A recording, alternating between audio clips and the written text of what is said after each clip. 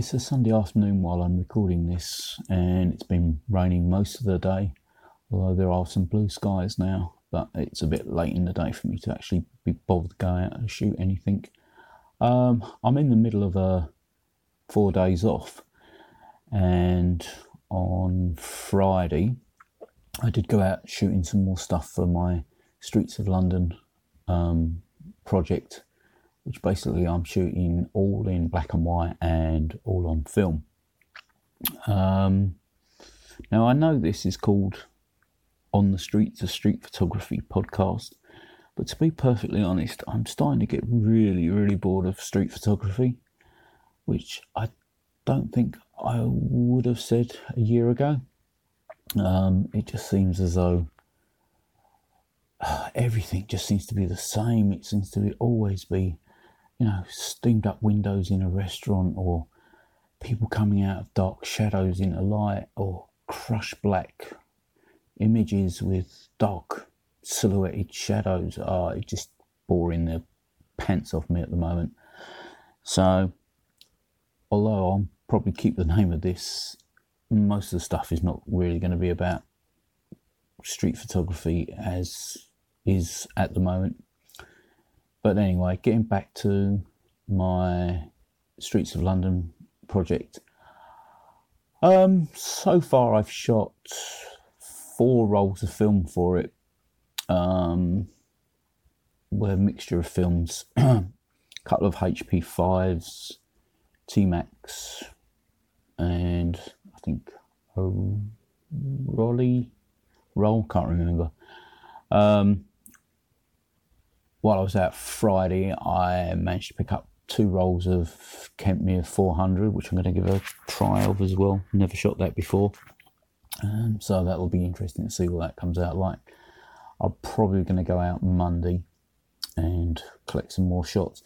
When I do projects, I tend to work through them quite quickly. I know a lot of people will take months or even years to do projects, but I tend to shoot them quite quickly and probably get them everything that I want shot within a month. Whether this is good or bad, I don't know. I think it was last year I done 36 views of the Shard, which is a big, I think it's the tallest building in Europe, or maybe the second tallest building in Europe. And basically what I done was I went round and different views of it from all around London, because most of the time you can see the Shard somewhere in London. And I think I shot that, like I say, in about a month.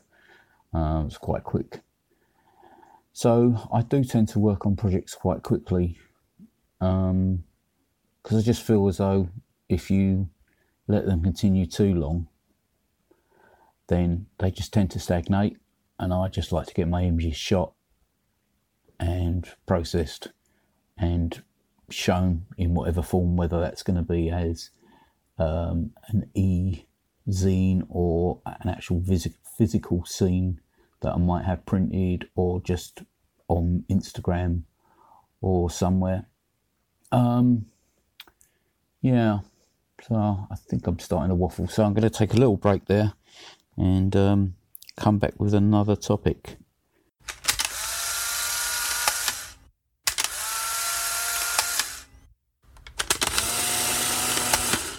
Also on Friday, while I was out, I managed to get along to the Photographer's Gallery to see the Tish Murtagh exhibition. I've been a follower of Tish Murtagh's work for about a year, 18 months now. Her daughter started posting images of her mother's work up on Instagram, and that's where I first saw it, and I was intrigued by it. It was social documentary stuff, a lot of it shot in Newcastle in the northeast of England during Thatcher years and the 80s and whatnot.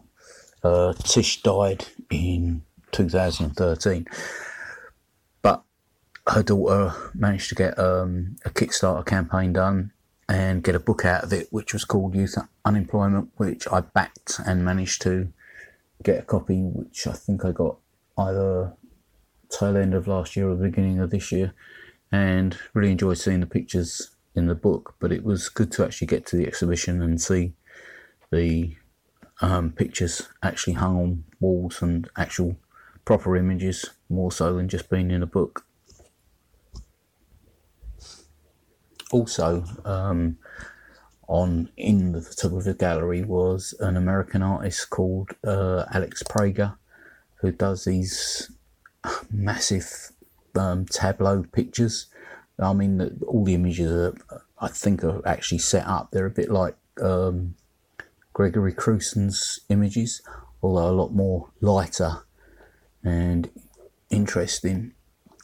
The exhibition on at the moment up there is called, I think it was, I can't remember. Yeah, it was called Silver Lake Drive, and basically they're massive pictures with lots of people in them.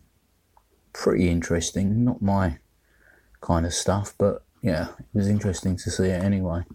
And like I say, it's pretty similar to Crewson's work.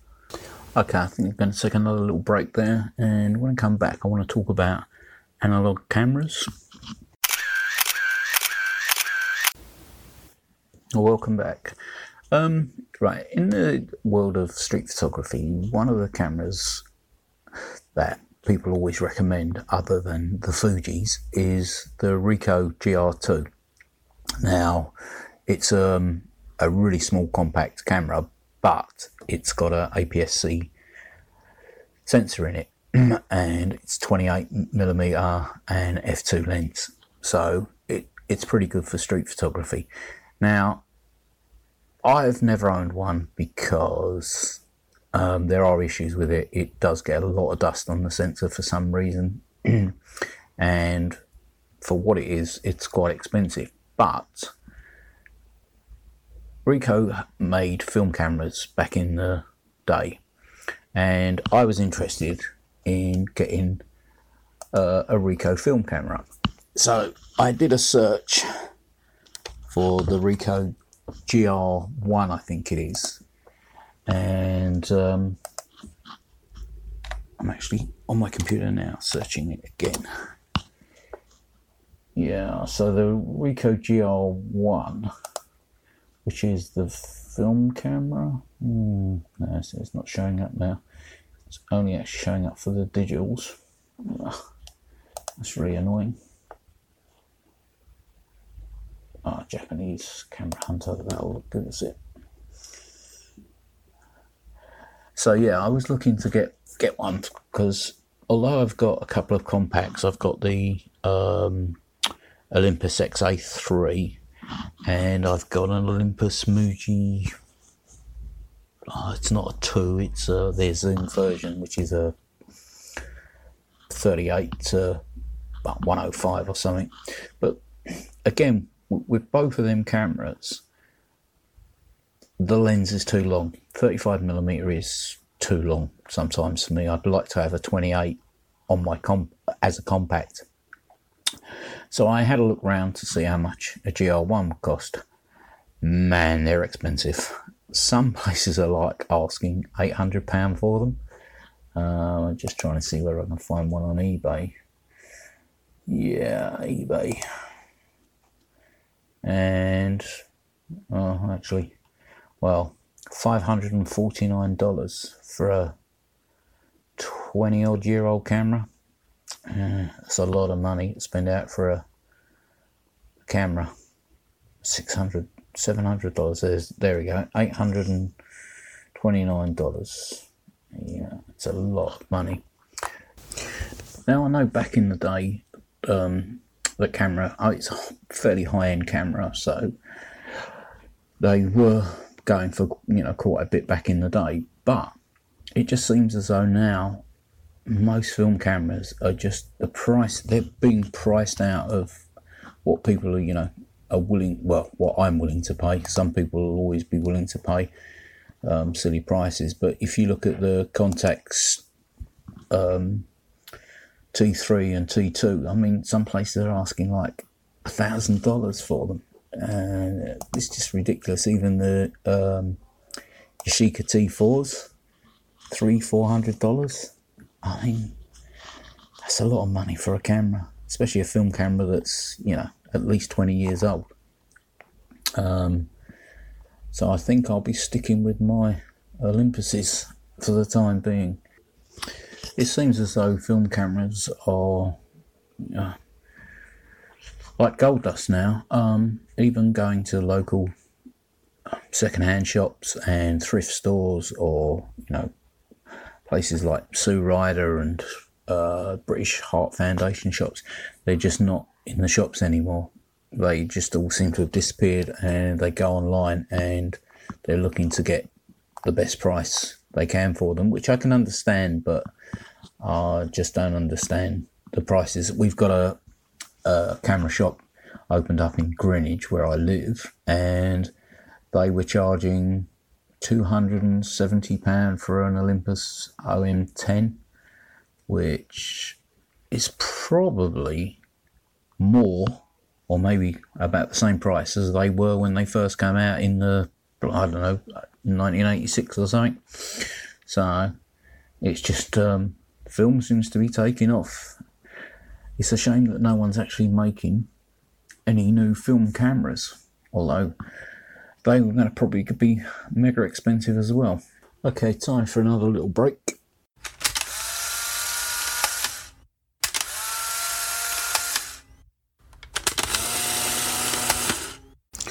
Okay, not as to confuse anybody, but this piece is recorded a couple of days after the last piece. And today I was listening to Neil Piper's Soot and Whitewash podcast, and he mentioned about a new,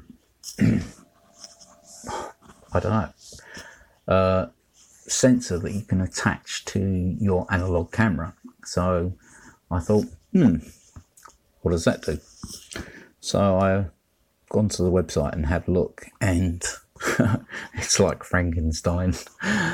It's just totally wrong. And I've looked at to see what sort of sensor it has on it as well, and it's got a 1/2.3 MOS sensor on it, which is tiny sensor. I mean, it's not even it's not even APS-C or thing. It's tiny. It's what's normally in your little Vivitar compacts.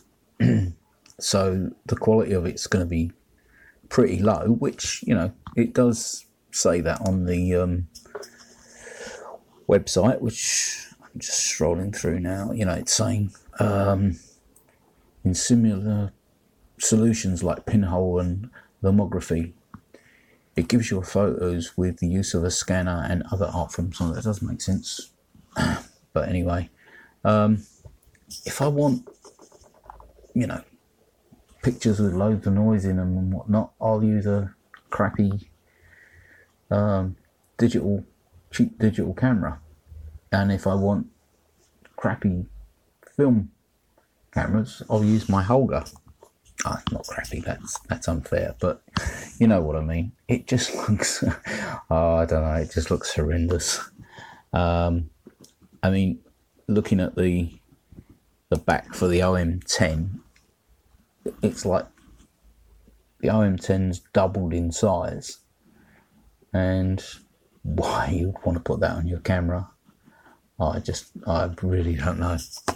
I mean, I thought Yashica were pretty mad when they came out with their Digifilm, which was the camera that they announced last year, I think, which was a film camera, but it's not actually film. It's got pretend rolls or something. I don't know. It's just really strange, but there you go.